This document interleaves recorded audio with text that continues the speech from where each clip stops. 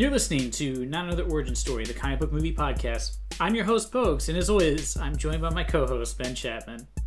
It's great to be here, Pogues, and I know that the special music just played for the intro, that was that Avengers sort of homage that played with all that audio clipped together of all of our various episodes, over 105 episodes or whatever we're at now. I mean, it brought a tear to my eye. We got that done, by the way, right? We got that done before the episode. No, there was some union issues. Of course. Yeah, turns out we should have used a union.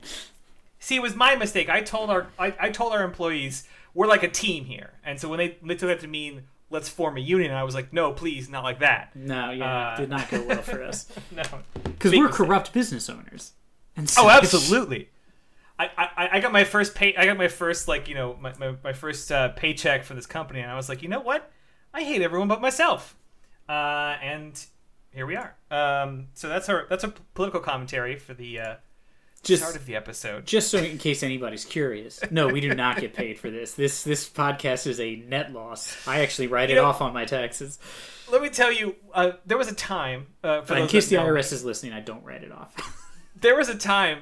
A long time before this podcast, where I wrote relatively consistently for a variety of video game websites about video games. And the number of people that I encountered who thought that journalists were being either overpaid or bribed was the funniest thing I've ever heard, because I had to spend my time figuring out how I was going to pay rent off of like the $50 I was sent for an article that took me all day to write. So let me tell you, when people think people make serious money off of podcasts, I think about 8 people make serious money off podcasts. Yeah. Go to like the top 10 on iTunes. Those are the people making good money.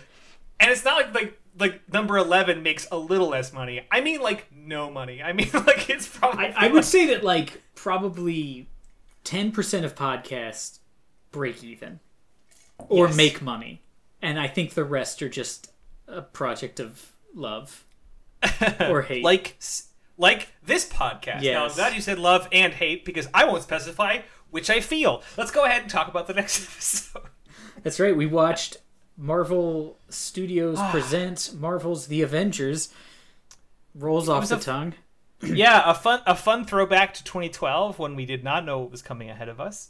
Yeah. When knew the Chitauri invasion would be looked back on fondly by the people of New York. Yes. Remember when the threat was just maintained to downtown and it was like 5 hours? That was great. You know, I failed to take account whether or not Trump Tower was destroyed in the Chitauri invasion, but I'm going to go ahead and say it's headcanon that it was. We can hope. I also feel like in watching it, even though like it was only 12 years or whatever after September 11th, and this was 20 years, while watching it, I was like, I can't believe the people of New York were like cool with this movie being like, here's us blowing up a bunch of buildings. It just feels like I thought they would have taken a little longer to show things flying into buildings, but boy, was I wrong. Into recognizable cityscapes. Yes, most of the time just going right into it as if it was part of the plan. Mostly filmed in Cleveland. Yes, but I'll get more to that later. So it's really interesting to watch this, because at this point the MCU was no more than a series of unsatisfying post-credit sequences. That was really all the MCU was. Yeah, that and the connective force. And the occasional name drop. Those were the only tendons that held this together as a universe. And so this was the first like proof of concept that you could unite those individual properties into one thing. And boy, howdy! I don't know how Pogues felt, but I had a good time. Can I be honest? I had a good time. I will say, I was telling Ben before we started this, it's been a couple years or so since I actually have watched this movie. And while watching it today, I was like, man, I'm actually enjoying this movie. Like, I was invested. I thought for sure I'd kind of check out because I'd seen it, I saw it in the theaters, I think, twice, and I'd watched it a couple of times on TV or whatever. So I was really expecting to be like, yeah, I know what happens here. I'm going to go get a drink or whatever. But I was like really just sitting there actually like watching the movie, which does not always happen when we do this podcast. There's a lot of movies I've never seen that I don't pay this close attention to. Yeah, I what I was concerned with is that, when there's an actor or a creator or something that does lots of properties that people like, makes a lot of content people like, and then you kind of get to sort of see their formula. Mm-hmm. And it spoils. Like, you see enough Tarantino movies, and you start to get the kind of the vibe, and you're worried that the next one won't have a surprise that won't surprise you like the other ones did, because you can kind of see the writing on the wall. Yeah, kind of like most Wes Anderson films, where it's like they're enjoyable as properties, but after a while, you can't tell when you see a trailer for a new Wes Anderson movie if it's actually a Wes Anderson movie, or it's about at any moment to be revealed that it's a Saturday Night Live parody of an Wes Anderson movie. Like, you can't tell because they're that close. Yeah, it's an East Anderson movie. Yeah, I mean, I kind of was worried because Joss Whedon has kind of become that over the years, where I've started to definitely read the Whedon algorithm in like almost everything that he does, from Firefly and whatnot, which is a lot of quipping, but also that thing where someone delivers a really serious line and at the last minute delivers a light line that completely shifts the tone. Mm-hmm. And then suddenly pretends like, and it's very self-aware that they're delivering a like serious line, and then they may even say, "Hey, that was pretty serious, wasn't it?" You know what I mean? Mm-hmm. Like, it's like that very like meta Whedonish Whedon, and I think it was.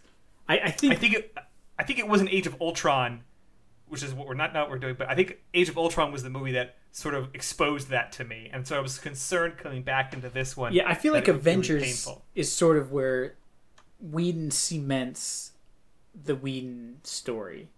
Like, if you watch Serenity, that movie's got some beats in it, and if you watch Avengers, they've got a lot of the same beats, and then if you watch Avengers Age of Ultron, you realize Avengers and Avengers Age of Ultron are all the same beats. It's like an identical film, not like story-wise, but in structure. There's a scene where the Avengers don't get along. They're mad at Tony. They have a little fight. Then a villain shows up. They're unified, but then they're broken down, so they have to go rest and like sort of group back up. They have a montage where they get back together, and then they end up becoming the good guys again. There's a character who dies to try to elicit some sort of emotion. There's all sorts of like these little moments where you're just like, this is fair, like beat for beat the same thing over and over again. To be fair, some of that is just sort of classic, but I mean, like, you start realizing they're in the same order, they're at the same timing in like the film. It's pretty, because like if you go and watch Civil War, not a Whedon film, it does not have those beats in it.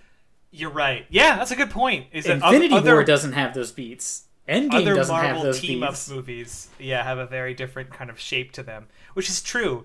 I felt it pretty big time in the Black Widow sequence when you first meet her, where it's revealed that one, like, you almost just picture, like, it'll be like when the TV credits are going and it'll pop up and say written by Josh Whedon as that scene goes, because it is like so trying to be like, look at this dangerous scene, and she's like making these wacky jokes, and when Coulson calls, and like that scene only reminded me of one thing, which is, why don't they ever explain why she has no Russian accent?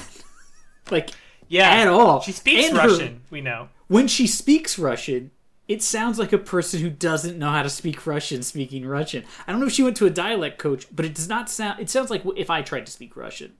Like, you know what I mean? Like when I try to speak German, you know when you hear a person who like knows a language versus a person who like knows a language? Like, I can say shit in German, but it doesn't really sound that good. So it's just very, and I'm like, now I think about it, in Iron Man they never bring it up, in the Avengers, you think one of them, they would be like, I was trained because I was going to be a spy in America to not have a Russian accent so that I could blend in. That's why I don't have a Russian accent. Like, just a throwaway line, but instead she even brings up in this movie, she's like, I'm Russian, or I used to be. It's like, yeah, okay, where's your accent? People from other countries whose first language is not English usually have an accent. You sound like you're from like Indiana. Like, I don't understand. She has like the 1950s Midwest newscaster voice, where it's like the perfect monotone neutral sound. But we see Black Widow in that sort of warm-up sequence where we're being reminded of all the characters that have been already introduced to us. Mm-hmm. This is after our what I thought was a cold open I did not remember. Yeah, that opens exclusively on Loki in some sort of cosmic void getting a special staff. I Thanos barely remember that being the just start of the lives. movie. I'm like, wait, you're like the Mad Titan? Later we see you have a throne room. Why the fuck are you just sitting on a throne in the middle of nowhere? And also, I don't think you can breathe in a void. That was one part that didn't parse with me later on because, well, two things real quick. One, we're talking about Thanos, and if we're talking about a comic book adaptation of Thanos, I'm happy with the way they did Thanos ultimately in the Marvel sequence because, as we talked about in our Endgame or Infinity War podcast, the actual Thanos Infinity Gauntlet storyline was all about him trying to impress a woman. Was the entire plot of destroying half the universe, which is like... Yeah, he's trying to woo death. The physical embodiment of death. Which is the ending line. And if you watch the... after credits, the guy says to challenge humans is to court death. And Thanos turns around and smiles. And that moment when I saw that in theater, I was like, please don't do that story. Because I remember getting Infinity Gauntlet story when I was like younger, and people being like, it's one of those stories like Crisis on Infinite Earths or Secret Wars, like the greats in comic book stories. I remember reading it being like, this is fucking stupid. The whole thing is about some guy I've never heard of. Who the fuck is Adam Warlock? He kills all the superheroes in like one issue. And I'm like, he's doing all this because he's got a boner for death? What the fuck kind of stupid storyline is this?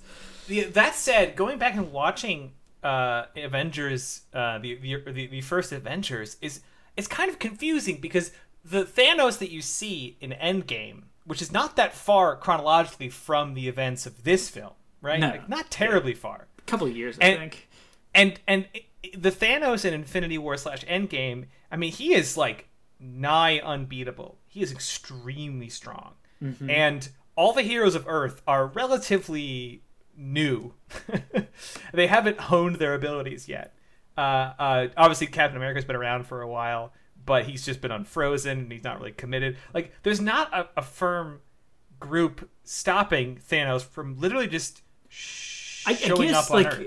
I guess the idea is supposed to be that, like, he's like, I don't want to, like, I'm not going to go get my own groceries if I can just have this guy go get them for me. Now, like, why do I get my dry cleaning? I can pay this guy $5. But it is very weird.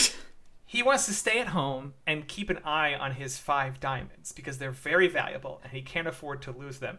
And so he sends people to go do his tasks for him because he doesn't want to lose his diamonds. Here's the problem, Pokes. He doesn't have any of them yet. Yeah. He has one. And he gives it to a known trickster.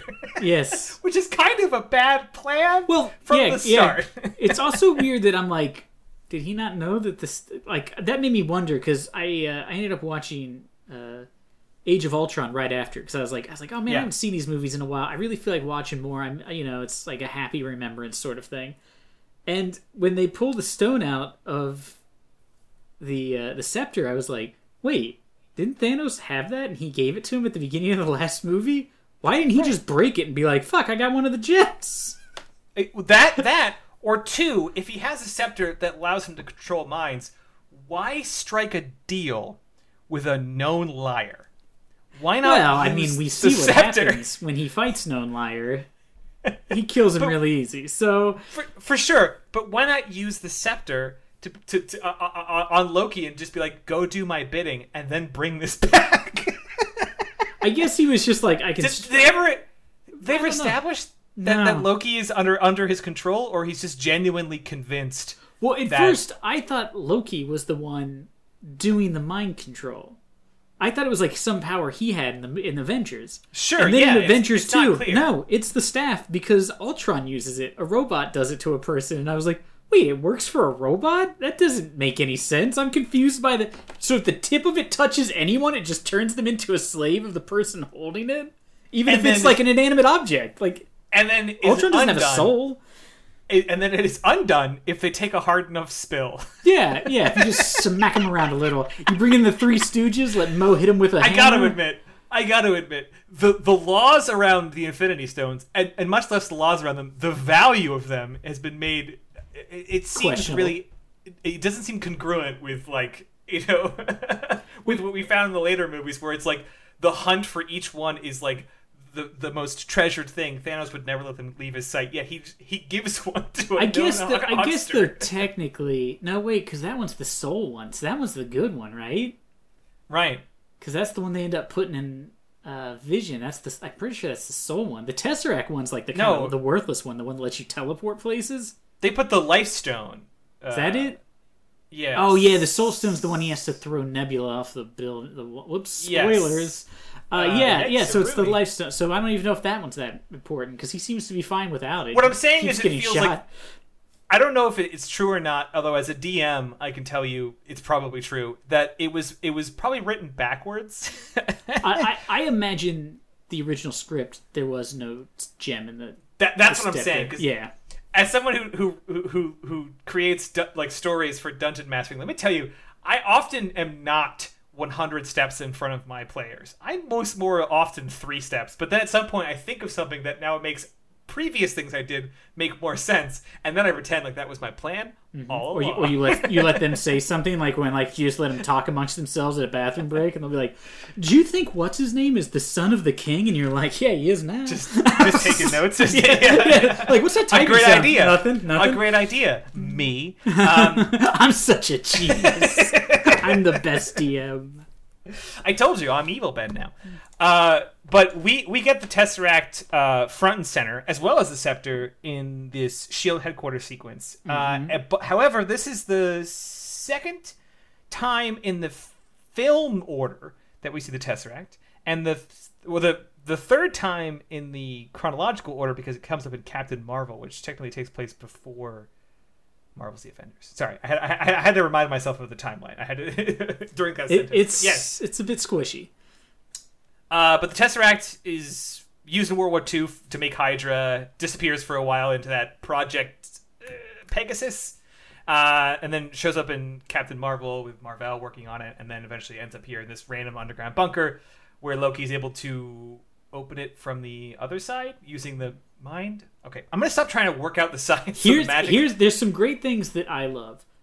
One, in that scene, where we get to see Hawkeye again, who is just being like, I'll come and guard this place, but put me as far away from it as possible, because that's where I do my best work. Why would you have a sniper watching a scientist? Like, why not just have 2 regular military police? I don't. Why take a guy who apparently can hit anything from any distance with a bow and arrow, despite the fact they do not have that far of a field of range? But why put him and just be like, hey, watch this guy and make sure he's only using Tinder on his phone and he's not texting Russians or something? And what if the lab was just a regular lab? It didn't have a single ceilings? Story lab. Would he just be sitting on top of a counter? How would he be? Hey, Barton, it's really great that you've come along with us, but could you get off the vending machines, because do you need to be in the drop ceiling, because it's very distracting and I don't think it's weight bearing. Just sliding a piece of the ceiling. Yeah, he's just peeking down and then closing it again. Everything's good. The other thing I love is in that scene. Hold on. Do you hear that? Oh, I think Barton got in the walls again. I think he fell into one of the walls. He's looking at us through the vents. It's like that episode of the X-Files. Open a window, see if we can flush him out. I also love in that scene, though, is they're talking about the thing, and he's like, well, this is supposed to be a doorway, right? Doors open from both sides. I was like, you brought fucking scientists, and nobody thought that if this thing can go one way, it could go the other? No one thought that. They were like, wait, no, it's just going to be a one-way hole. That's what we call this. That's what we call the CSI reveal, which is a classic thing in boomer television, where they show a bunch of experts who hone in on one very narrow concept, and then some wisecracking detective comes in and is like, duh, just what about this very simple thing? And all the nerds go, oh, of course, because boomers love that idea that just being wise beats being studied, educated, and intelligent. Yeah, which is why there's an episode of CSI where two agents are trying to stop a hack. And the detective comes in and unplugs the computer, and they go, "Oh, of course." And I was like, just real quick, if anybody's wondering, that would do dick off. The internet doesn't shut off when you turn your computer off. But movies love that moment where someone's just like, I also didn't you love think that of this. Obviously, I'm like, yeah, I'm a fucking scientist. Of course, I thought of that. Yeah, like instantly, like what's his name, Selwick or whatever his name, should have walked in and been Selvig, like, yeah. yeah, we always knew this was a problem. That's why we built this little like weird Diaz thing at the end of this long corridor, so that when somebody comes in, they can be on a platform. Like Yeah, exactly. Like they're being teleported via Skynet. That seems something, I guess. Yeah, it's probably looking back on it, it had a lot of holes, and I wrote a lot of notes on those holes, as you heard at the top. But we're also introduced to Agent Maria Hill, who becomes a mainstay of the MCU for quite a while. Yeah, as well as we get our peek at an actual Nick Fury not in a credit sequence, although he's kind of an Iron Man 2, right? Yeah, he's an Iron Man 2. Never mind. But he's full on here. He gets knocked out, and Loki does not turn him into a slave. Weird choice. We get Coulson, who's had some appearances in the Iron Man films. Great. Yes. Everybody loves him. They'll make sure to waste him for the rest of the MCU. And then we begin our rundown of everyone from the old movies. Then it becomes a an actor's reel of just like, here's an interstitial of Black Widow. Here's one of the Hulk. Here's one of Captain America. Here's one of Iron Man. Oh, here comes Thor. It's like, wow, they're really just one after the other. And each one gets sort of like their own little like opening, as if it's the start of like their own movie that's starting right then. Yeah, it kind of does. But you're totally right. But here's the thing. Watching them again, I found the Black Widow sequence to be kind of hokey. It didn't strike me as fun as it does back in the day.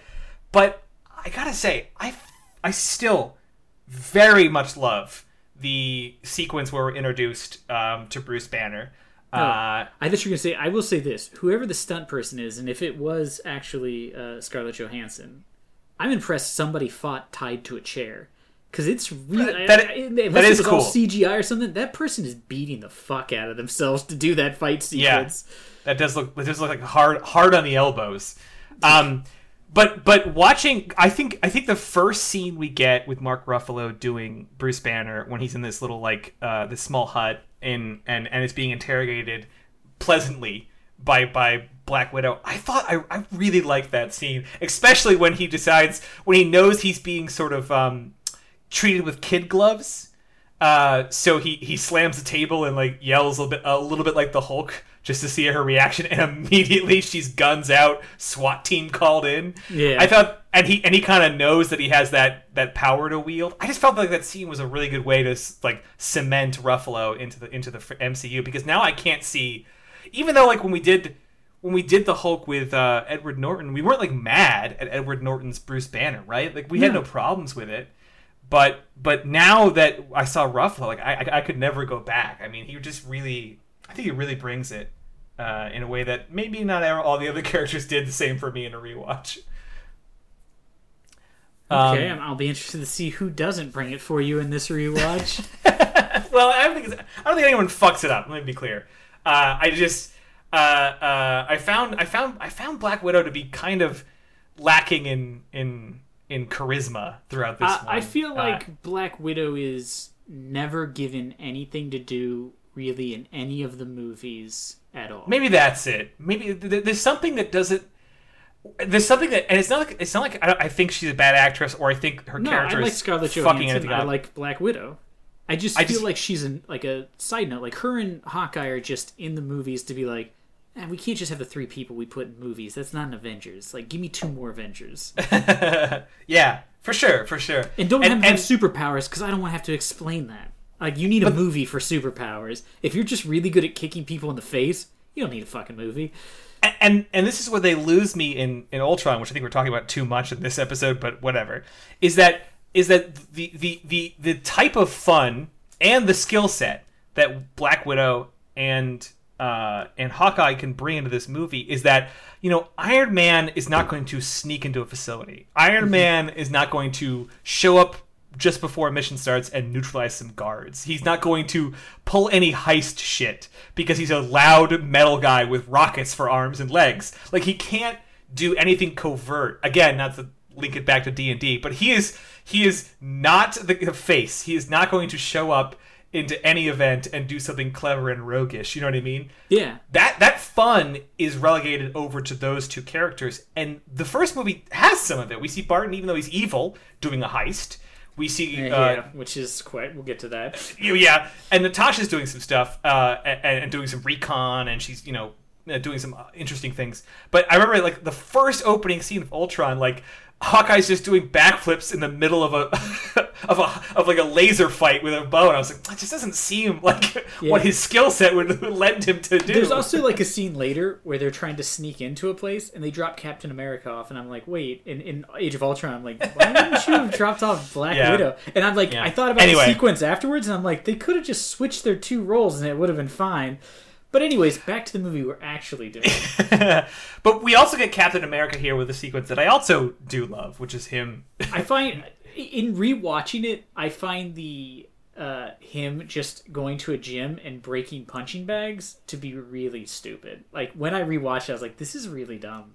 Why would he not just pick up the one he just knocked over and just patch it up?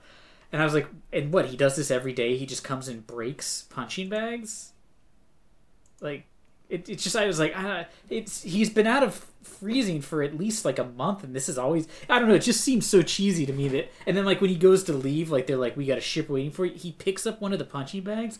Where does he think he's going to attach that where he's going? Does he think the ship has a hook for punching bags? Is he carrying it home? Does he have a hall closet full of those? Because we know he lives in a meager apartment.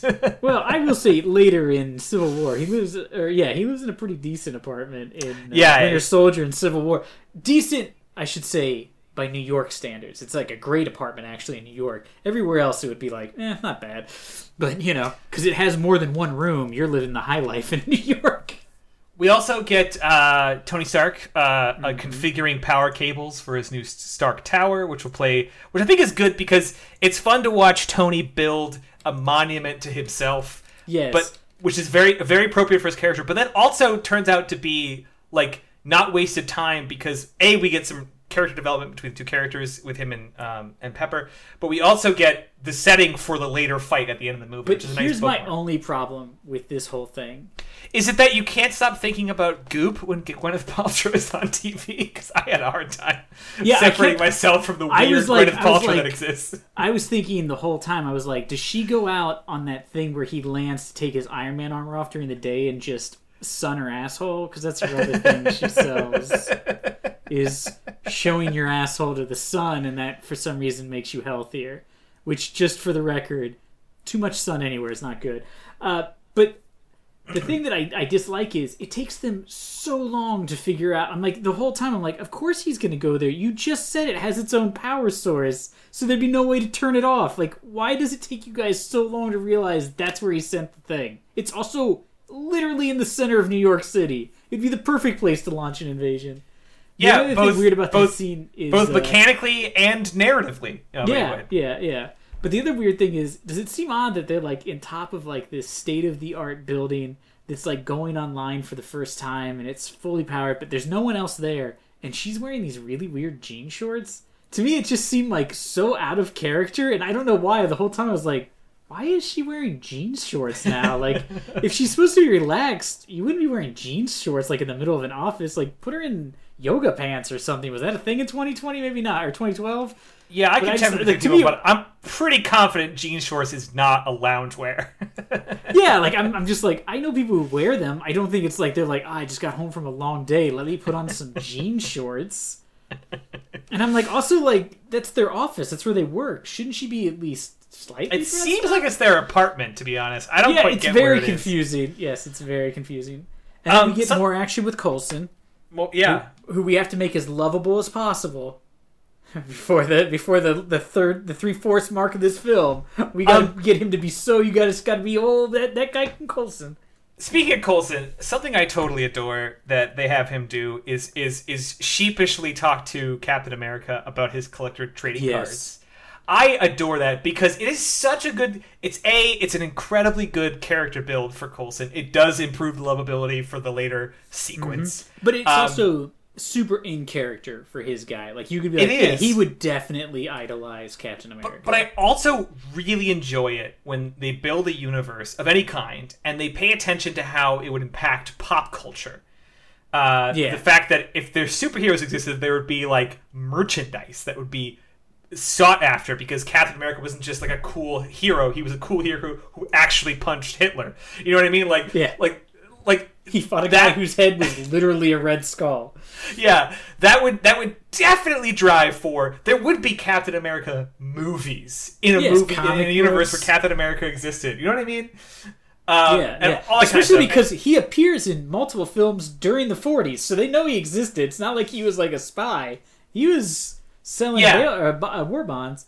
So like Into the Spider-Verse when they're selling like Spider-Man merch. I'm like, of course they would be. Of course they would be.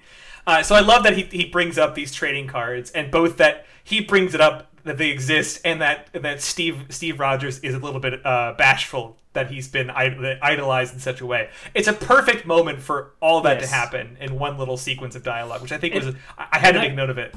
I also think it's great because then they have Coulson talk about he had like a hand in designing Captain America's uniform, and the idea is to be like, yeah, that's why he's not just wearing like a tactical harness with like, you know, a knife in it and, you know, Kevlar pants and stuff. Like, the dude who helped design it was like, no, he should look like Captain America from the Captain America movies and trading cards. Like, he should look like a superhero.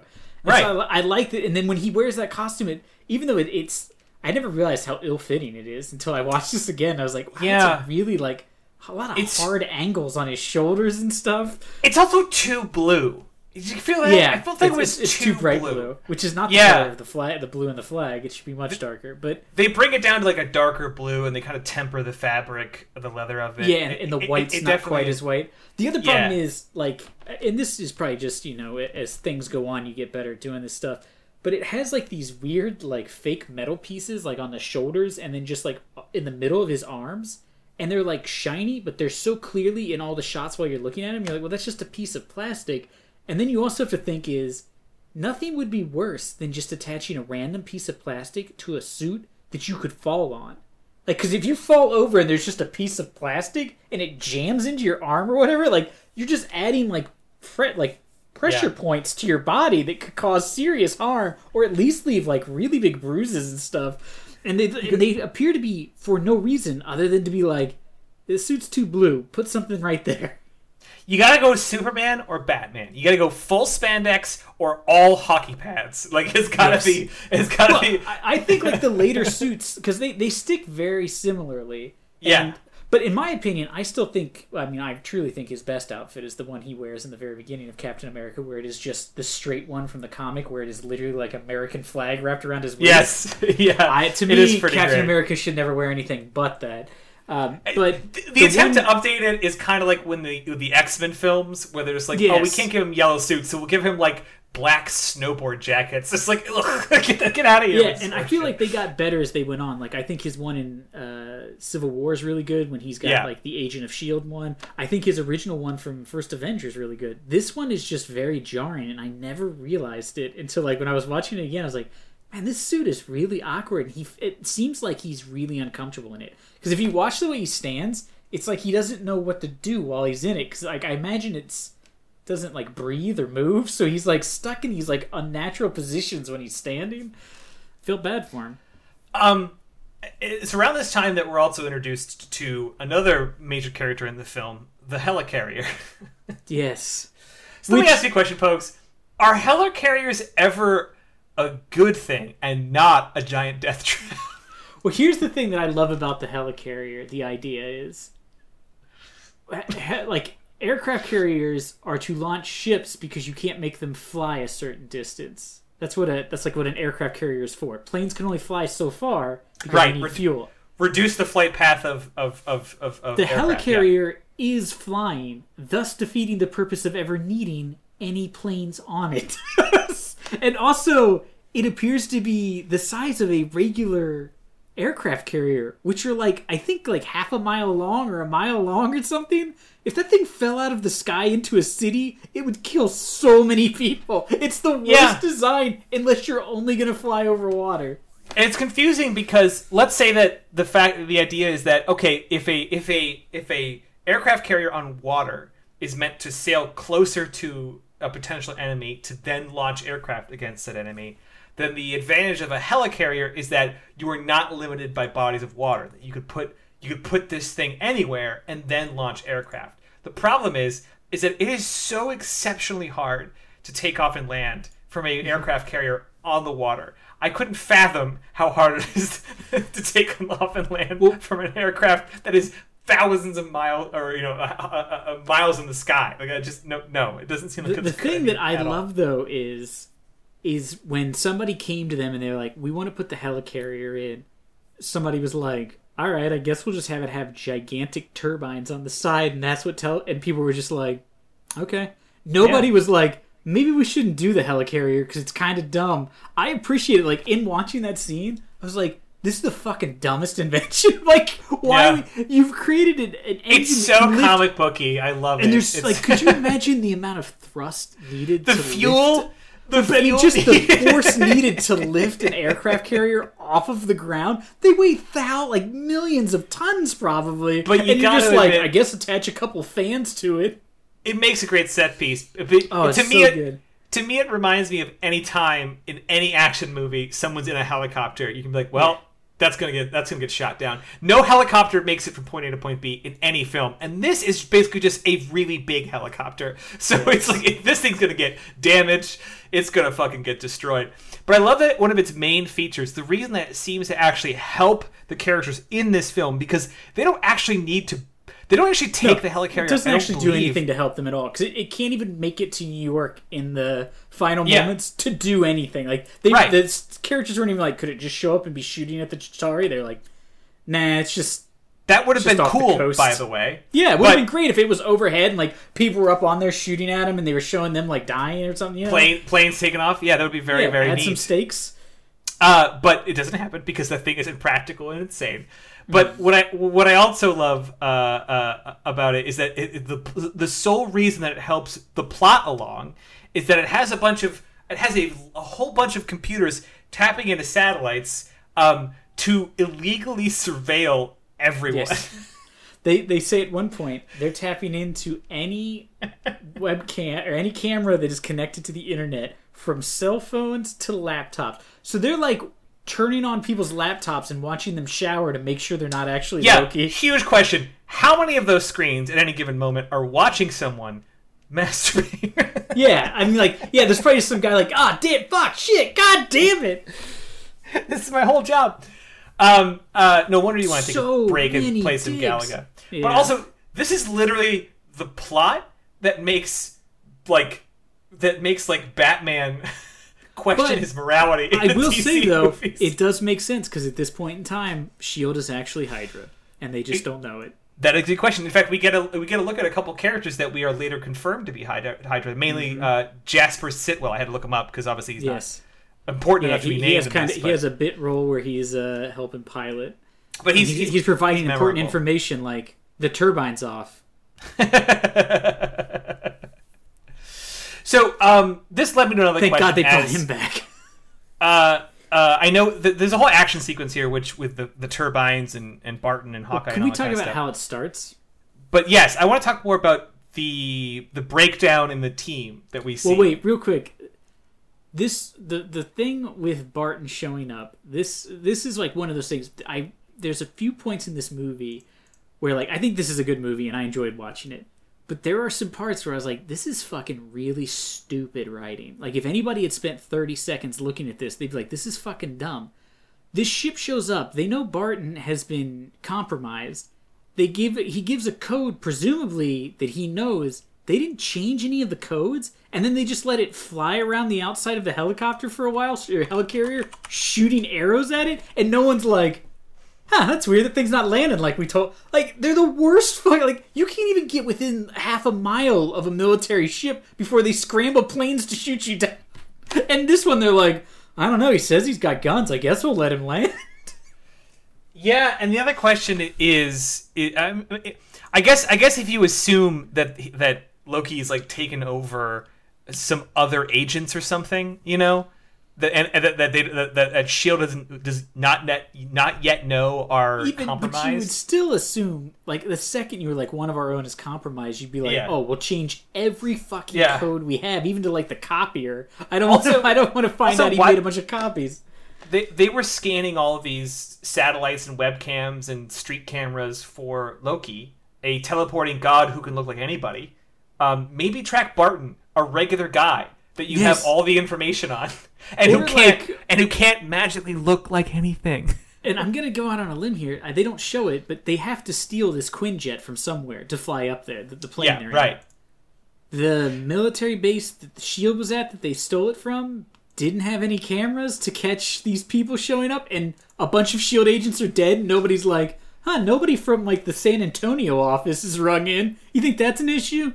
Meh. Oh, their plane's here. It's got guns. This leads me to another question, ultimately, which is a much, much broader question. What are the exact powers of some of these heroes? Because I've led to a lot of confusion, and that kind of comes partially from like how they're trying to track Loki. Because again, they're scanning camera feeds for Loki's face. A guy whose literal whole deal is illusions and disguises. So I don't understand why that is good. They're not looking for the Doctor or Barton, both of which they would have like so many fucking photos of that they could easily create a 3D model of their head and find them. But the part of the problem is that Loki, they're kind of right, because Loki strolls around this movie in not in any remote kind of disguise.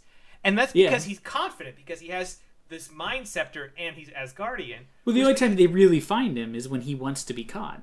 Right. But it leads me to a really important question, is what are Loki's powers? Now, I know he can do illusion magic. That's fine. He appears to be bulletproof, which I do not think is a power of the Asgardians, because I think Thor is afraid of bullets, I thought. Because Thor he always avoids being shot at. Thor and Loki like are hit by Thor and Loki are hit by like blasts, you know, from everybody can live Iron through a Man's blast cannons. in this movie. Yeah. Iron Man's cannons border on I'll disintegrate you to I'm gonna knock you over. But yeah, he's shot at and all kinds of things, and he's never even remotely threatened by it. And I'm trying to like figure out, like, is he just like kind of tough? You know what I mean? That's the other thing is like he's shown as not being tough really at all very much in the Thor movie. Right. And then in this movie, he's like beating Thor up, and it's very confusing and then he just runs away, and I was like, why did you stop? You were winning. You just stabbed him. Don't leave. And I don't mind that he's like a rogue, like he can like trick you, and then like you swing at his illusion and he stabs you. You know, I'm not against him being good with knives or whatever, but he's like not scared of the heroes in a one-on-one fight. And I'm like, well, what I get him not being afraid of like Captain America, yeah, but right. But I'm like, what are his parameters? Like, what constitutes hurting him? Because the only time we ever see him like hurt is when he is like beaten to a pulp by the Hulk. Because as you said before, when he is ultimately just sort of like knocked back by Iron Man's blast, he gives up. But that's also clearly like what he wanted to do. Even the characters in the film know that he's just giving up on purpose to accomplish something planned that they haven't figured out, which of course that's sort of an issue with all of the like superhero movies is the heroes border on like not being able to be hurt by anything. Like they'll be shot through like a concrete wall and they get up and they're like, oh, and then they just go right back to fighting. But then later somebody will like hit them with like a lead pipe in their knee and they're like down for like 5 minutes, and you're like, no, you can't be thrown through a solid object and get up as if nothing happened, which would kill any real person. Like, you can't be a human being and be thrown through a solid object and have the object like break. There's no way you're gonna live through that. Like, Iron Man dies in this movie 15 times due to blunt force trauma. I don't care how good his armor is, you cannot be falling that fast and then abruptly stop and not die. Like, the impact is still gonna happen. The armor can't protect him that well. But that's like it, is like they'll have this, and then later they'll be in an explosion and they'll be fine, and then the next scene a rocket will go off near them and they'll fall over and they'll be out for a while. It's just like all over the place of what hurts them. Thor sometimes is hurt by like mundane objects, and then other times a laser that could disintegrate a building hits him, and he's fine. And it's just very confusing. It's also his own strength, because he's clearly, we're given this idea that they're literal gods. People always say that. Yet, this though is still in the early part of Marvel, where they won't say he's a god; they just keep saying he's an alien. Right, but like Thor swings his hammer full force at Captain America's shield, and I know it's vibranium and all, but he's got regular old human arms behind it, and I know they're Marvel superhuman. I know he's got some Marvel law that vibranium disperses all force or something. Yeah, that's the whole point of vibranium. Yeah. It acts as like a conductor, so anything that hits it, it just holds that, and then it's supposed to be like it shoots it back or whatever. Unless that thing is one of Thanos' just kind of swords he has around, because he breaks the shield yes. in Endgame, and I don't understand how that works. There's a lot, and that's my point. That's like one of the things that bothers me about these movies, and it's sort of a thing with comics just in general. For sure.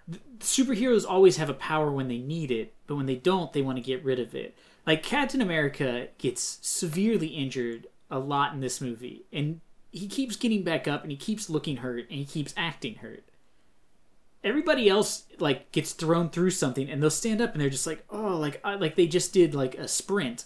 And then they just shake it off and start running again. And it's very confusing because, like, at one point they're shooting the Hulk with these lasers at the end. And you're supposed to be like, oh, this is it. This is the end of the Hulk. And I'm like, I just saw him walk through. He made a gigantic monster explode while he was on top of it.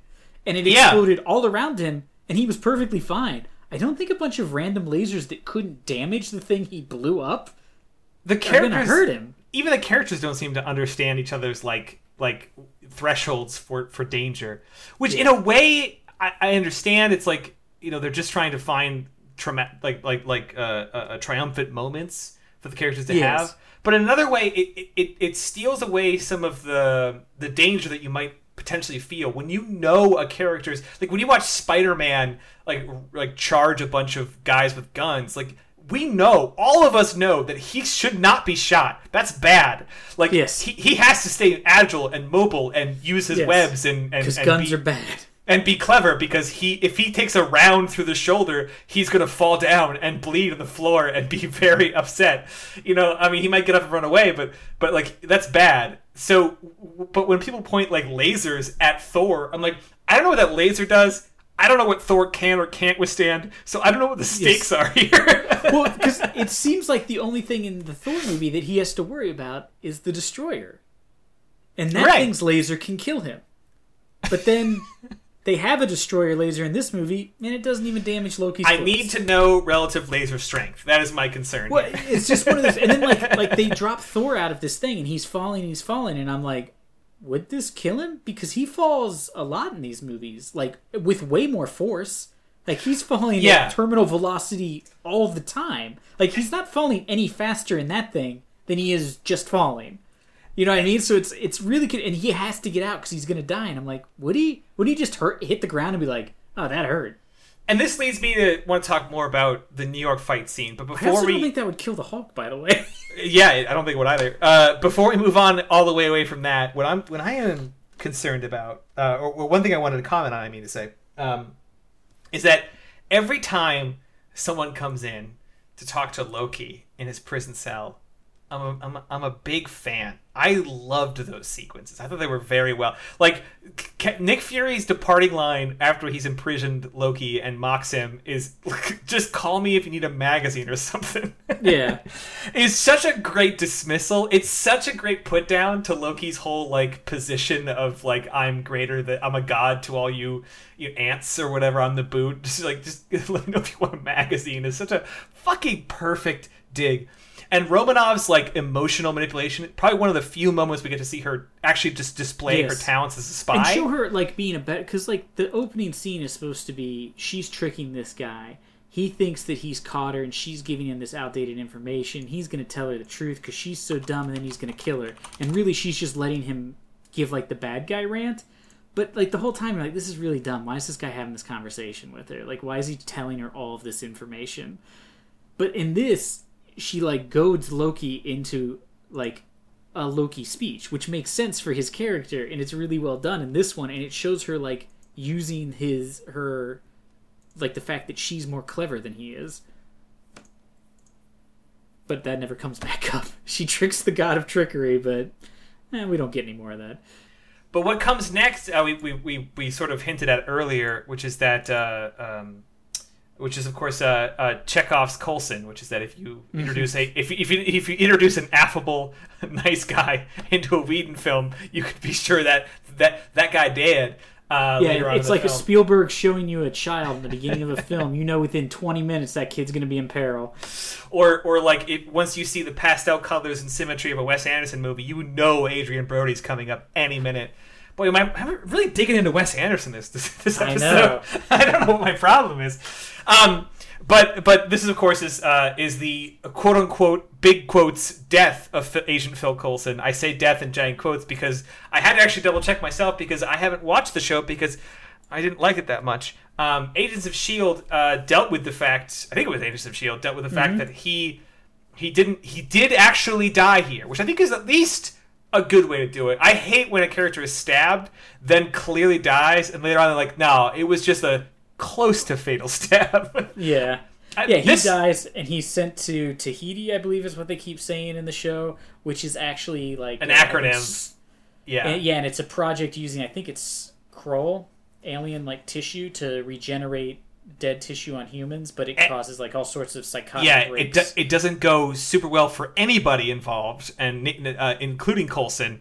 And I think his mind wiped. It's very comic booky, which I think is appropriate, I suppose. Where just to try and explain who a character is, it's like trying to in a comic book series, it's trying to like catch someone up on like a soap opera, where you're just like, oh yeah, that character was actually a duplicate of another character that existed long before, but that first character. It turns out all these characters that died were actually Skrulls, and they've just been in the secret invasion. And it turns out that Skrulls don't really exist; they're more of a figment in the mind of an ancient god baby that they then find and capture and put in a ring. Like, you know what I mean? Like, it's that's the kind of thing that like explaining these characters is like. And when I realized that explaining Phil Coulson's like TV and movie chronology is actually as complicated, I think we officially met the requisite level of complexity to be a comic book property.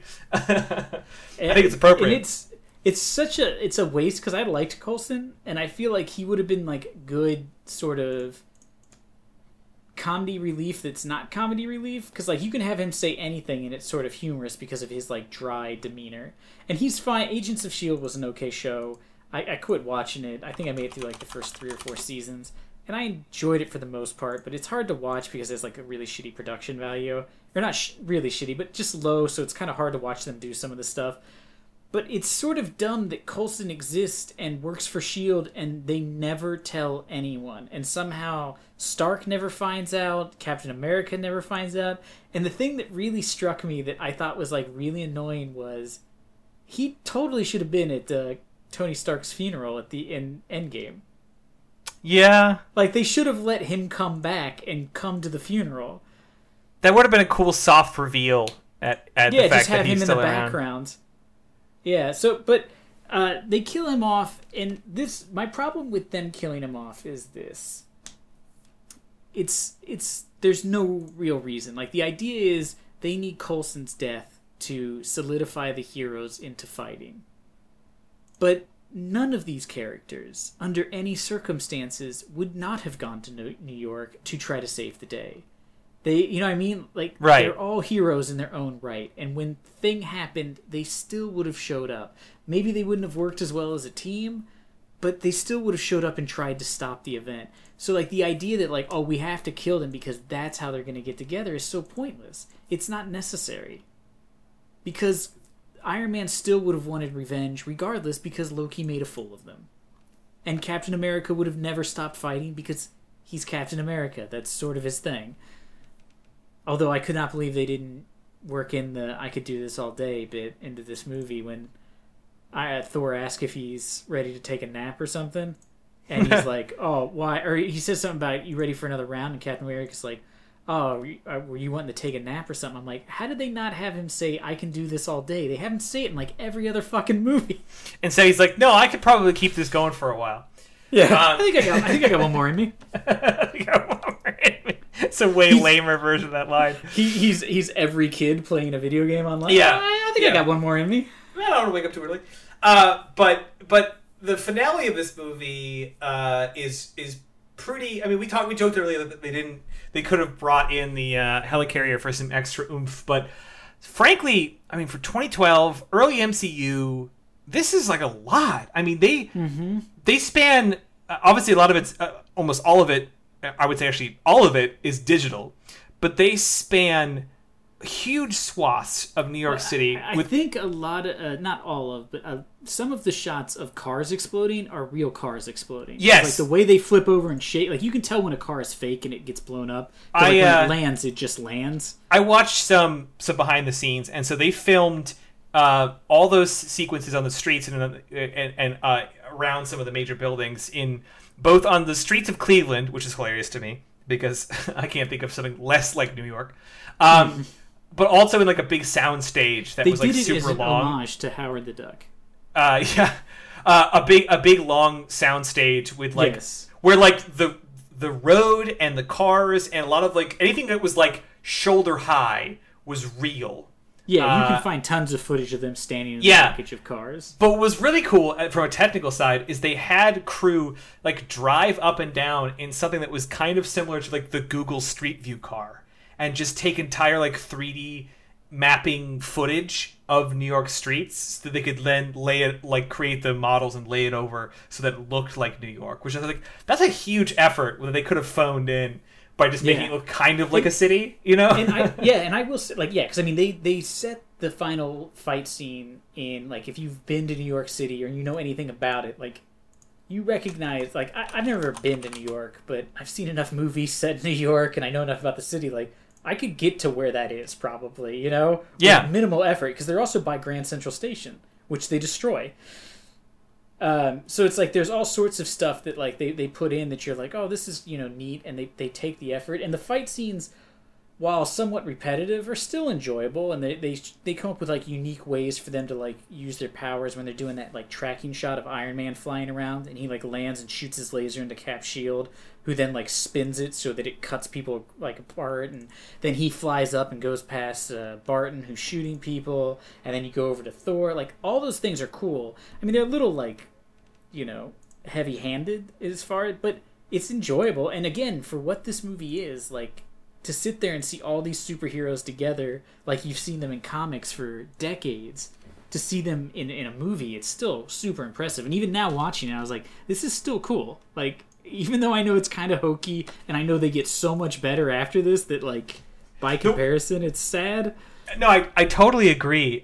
Something also, side note, that's fun to look up. I wouldn't know what the exact terms are, but I think there's a blooper that showed up because when they do the sort of trailer sequence where they pan the camera around with all the characters sort of gather in that in that circle, as they come around to Thor, like his hammer comes flying out over to him and he grabs it in the sort of a power pose as they pass him. There's a great shot because that effect was partially practical, where they actually had like a foam, you know, hammer. Like, and they throw it at him. Yeah, and there's a scene where you can see him, Chris Hemsworth try and catch it and just sort of like juggle it in the air, going ho ho ho, the way you like would juggle like a hot Pop-Tart that you just took out too soon from the toaster. There's a bunch of shots of that scene where him and Captain America are together. Yeah, and you see Chris Evans, and you see what is the saddest thing ever is most of the time Captain America he's not holding anything because the shield is CGI when he throws it because they can't have him actually throw it. So he like has to pretend catch and then put a pretend shield on his arm and pantomime it. And at the same time, Thor's holding out his hand and they have like this hammer that they like wing at him. And he keeps dropping it. And there's like a bunch of shots and like one of them he misses it entirely and it just flies right into Chris Evans and like bounces off because it's just foam. And it just like bounces off him. You can see Chris Evans is like confused. But every time you can just see, I just keep thinking, I see why Chris Evans didn't want to keep making these movies if half of your time is pantomiming putting a shield on your shoulder. It would be really annoying after a while. Yeah, you're not wrong. But that's like you were talking about moments ago, like watching overlapping fight, essentially separate chase sequences, like connect. I couldn't fathom. Like I know it's all CGI, but I couldn't fathom being on the team or the production team that had to sit down and try and like like lay out a fake map of New York and map. It could go, okay, Hawkeye's here. Yes. You know, can you imagine the logistics of getting all those Yeah, I characters? mean, I'm sure the stunt coordination for that scene alone probably was like an entire stunt team for a normal movie. They probably I assume they hired one stunt team and they were like, you guys just choreograph and write this entire thing, this 20 minutes of the movie, and we'll get a whole nother team to do all the other fight scenes because you don't have time. You have to choreograph 850 fight scenes. Like, yeah, I just can't imagine, because most of the Chitauri are CGI, and there's tons of shots of like the making of where you can see they are fighting nothing. There's nothing on the soundstage but them, and they're basically just answering calls of the stunt people being like, punch to your right, punch to your left, spin kick, and you're just like, God, this must have been mind-numbing to try to film against nothing. You're just kicking nothing. Sometimes it's a dude like in a mocap suit or whatever, so they can put the body in. But a lot of times there's just nothing there. Yeah. For like when Iron Man's shooting stuff, like there's tons of shots of like Iron Man just waving his hands, and there's nothing around him because they're like, well, we're just going to put in effects of people exploding. It seems it would seem hard to do those sequences and not under your breath go chew, poof. You know, just Yes. make sound effects like when you were a kid. You know? Yeah. You mean like the amount of there's like they say that there's something like 5 hours worth of ruined takes from Star Wars movies from people going pew pew, or making the sound of a lightsaber when they swing it. It would be extremely hard. And they don't mean not to do that. it, but there's like no noise, so they're just like because they remember doing it as a kid. And if you go back and watch a lot of the like behind the scenes footage from the first Star Wars movie, Harrison Ford says bang every time he pulls the trigger on his gun because he thought he had to let them know so like they could sync the laser to him. No, Harrison shooting. But then they were like, you can't tell, you're just pulling your finger. Like nobody can see that. Please, Harrison. But there's a great shot of Luke yelling in the background. He's like, no, when Obi-Wan dies, and Harrison Ford's just like, bang, bang, bang. It's just like so mundane and like, But anyways, Avengers. Well, this seems like an irrelevant thing to say because this is probably one of the few episodes where we've had predominantly compliments, but would you recommend anyone to who maybe only saw it on opening day to go back and rewatch Marvel's I would The actually say Avengers? go back and watch it because something I know this will be surprising to anyone who's listened to more than 5 episodes of this podcast. I hate a lot of things. I'm very critical of art, especially film. I love film, but I'm very critical of it, and sometimes probably more than I should be. And most of the time when I see a movie, like I'll see a movie and I'll be like, I like that. And then I'll watch it again like 5 years later and I'll be like, I was a fucking idiot. Like, I'm not just like demeaning to myself. While watching this movie, I genuinely enjoyed it. Like to the point where I was like super wrapped up in it. And like, because like I said, like when we watched Venom, I like checked out during parts of it. Like I'd be like, what's going on my phone? Let me send a text, or I'd be like doodling. This movie I just sat and watched. Like I said, when it was done, I remember being like, man, I forgot how good these early MCU movies were, and kind of like the light-hearted superhero movie. I went and watched Age of Ultron, a movie I don't like. Yeah. And while watching it, I was like, yeah, okay, I still don't like this, but man, do I like seeing Captain America. Yeah, I mean, some of the way that they framed these characters, and that's kind of one of the best parts, is that if you talk to like 10 different people that like Marvel movies, they probably have a different character that they have like a huge affinity for from these films. Or yeah, like me and a guy I used to work with, we used to do like our top 10 movie stuff, and when we did the Marvel movies, even though we have sort of a we don't. He likes a lot of terrible movies. But like we have similar taste in comic book movies. Our lists were still wildly different. The only thing is we both agree is that we think Civil War is... It goes Endgame, then Civil War. Oh, wait, no, he hated Endgame. So I guess no, it's not true. But yeah, but like to me, I think Civil War is still the best of the comic book movies. Like I loved Endgame, and I thought it was a really good movie. But to me, Civil War is like the most enjoyable comic book movie to watch.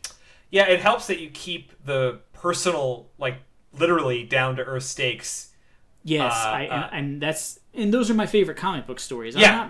I'm not super into like the stories where the like Captain America has to stop the end of the world by, it's like I like the stories where it's just like the Red Skull's got something zany he's gonna do, and Captain America goes and fights him. Those are the stories I like. He's got a different kind of laser this time. It's yellow. Yes, we don't know what it does. Yeah. And even like when he gets like the cosmic cube in the comics, and they're like, he's gonna change reality. You're like, no, he's not. Nothing's gonna happen. And so there's enjoyable stuff, and so that stuff like I enjoy. And so I think Civil War, because to me it's so much more character than the rest of these movies. For sure. You know what I mean? Like you get so much into them, and you get to see more with the actors and stuff. But yeah, I would recommend going back and watching this, because I was surprised how much I enjoyed watching it. Now, I'm sure if I watched it again in 2 weeks or a month, I'd be like, maybe don't watch it again. But having not seen it in a couple of years, yeah, I recommend going back. Yeah, I probably, as people could imagine, the exact same reaction. It's impressive how little I found myself finding fault with this film. Like, I thought that I would either feel the Whedon energy was tired, or I would feel that the plot points that were later built upon for the later movies were too shaky, and there was obviously a few things there that didn't make total sense. But I was worried like the characters wouldn't be, because like, you know, Thor and Captain America had one movie each, so there wasn't like a lot of fleshing out of the characters compared to what you get later. I was afraid they were going to be really bad. It felt like, you know, you'd watch an entire like multi-season television show, and you went back later on to go watch the first season again, and now with that context, it's like everything feels off in the first season. Yeah, because everybody's slightly different before they fell into that rhythm of exactly who they are. I was worried like about when you watch that. those early Community episodes, and Troy's just a straight jock, and then you watch the end, and he's like an uber nerd with Abed. Or where you watch season 1 Brooklyn Nine-Nine, and Rosa uses her normal voice, and you're like, what is happening? This doesn't make any sense.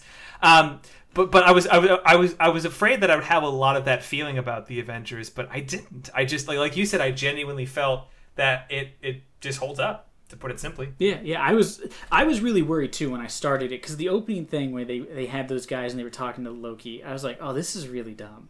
Like while watching it, I was like, this is really hokey, and I'm worried. And then they cut to the scene and Barton's sitting up on the rafter, and I was like, okay, this is also sort of hokey. And then they went to the Captain America scene, and he beats up the punching bag, and I was like, And then as it kept going, I just started getting more and more into it, and I was worried, because I was like, oh man, am I going to end up hating this movie after I used to like it? I don't want it to happen. Yeah, I was like, I don't want to hate it, because you know me and Chris Evans. But, so I was super pleased. I will say real quick, my notes were very short, but I did have, I'm just going to like 5 bullet points real quick. I did like when they went to the lab that houses this very specific piece of metal that comes from meteorites. It's this really secure lab, but it only has one door lock, and it's just a retinal scan. There's no keypad, no voice. Once you get through that door, you can get anywhere else in the building, which I thought was probably not a great design choice. Also, like 3 guards. Yes, they kill 3. They're all standing outside with machine guns, and then their door is basically held by like a push lock from Home Depot. And then I like that when they bring Loki into the helicarrier, for some reason the path to the special prison they built goes right past the high-tech lab where Bruce Banner is searching for Loki. It's like, wait, that's the only path to this room is through the place that shows all your R&D? Yeah, that is. I also enjoyed that when the Hulk showed up after falling through that building, and he shows up at the end of the movie, he's freeballing in those pants, you know, because that guy didn't give him underwear. He just threw him a pair of pants. That is a good note. And then there was the one thing I saw. This movie had something which my complaint is, at one point, well into the fight into New York, there's still people in their office building, like at their desk, just looking out the window. Yeah. No one's still in a building. 30 seconds after that portal's open, everybody is running and getting away.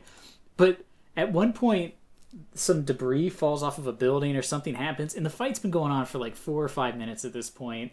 The police are there, they're trying to evacuate, and they show this thing fall, and it lands on a hot dog stand. But in the shot as it's falling, the dude who's running the hot dog stand is still standing there and sees it and starts running away. This motherfucker was selling hot dogs during the alien invasion. That is dedication to your craft and your profession right there. Chitauri gotta eat, and he's man. Like, Chitauri gotta eat. In case the police get a little munchy while they're fighting these aliens. No, this guy saw the aliens coming from the sky, and he thought, you know what, these guys are gonna win. So if I can offer them some delicious, I'm gonna give them a piece of Brooklyn, some hot dogs. Yeah, that, and I do love that there's just like a guy who works for S.H.I.E.L.D. who was perfectly fine with nuking a city of like 2 million people. That's a common concept in movies. Blue collar workers will do their job right up until they almost die. My favorite in any movie is when two people are like thrown onto like a moving truck and the truck is still going. Like, what driver is in a semi just hears two people get on the roof? He goes, "Well, I better just keep this." Yeah, things are exploding beside him. He's like, I still got to get this over to. Can't slow down. I don't meet my time quota, man. They dock my pay. There might be 2 Matrix agents doing backflips from truck to truck, but I got to get from point A to fucking B here, man. Time to slow understand? Down. I've got tires in the back of this thing. Well, to summarize, the Avengers still good. Age of Ultron, different opinion. We'll have to do that soon, yeah, so we can talk, because I had some feels while watching it. With that, I think we've covered everything there is to cover about Marvel's The Avengers. Marvel Studios presents Marvel's The Avengers. Yeah, that's the one. Well, take us out, Pokes. It's your job. Well, it's literally your job. I mean, I didn't know I had a job. I thought mine was just to have the robotic opening where sometimes I mispronounce the word always for some reason. Well, I could get Bill, who sometimes fills in for the end sequence, but as we've already established in the canon of this episode, our union dispute is going on right now. So true. I have to feel this. This is my position. Come back next week. We'll have a mini episode where we will tell you what movie is up next. If you have a movie suggestion, as always, you can leave it at Facebook, Instagram, Twitter, or SoundCloud/NAOS pod. Do it! Leave us some suggestions so we don't always have to come up with them. I actually did get one I got to talk to you about. I forgot. Heyo! So that's it. Come back next week and we'll see you then. If they suggested Howard the Duck again, tell them no.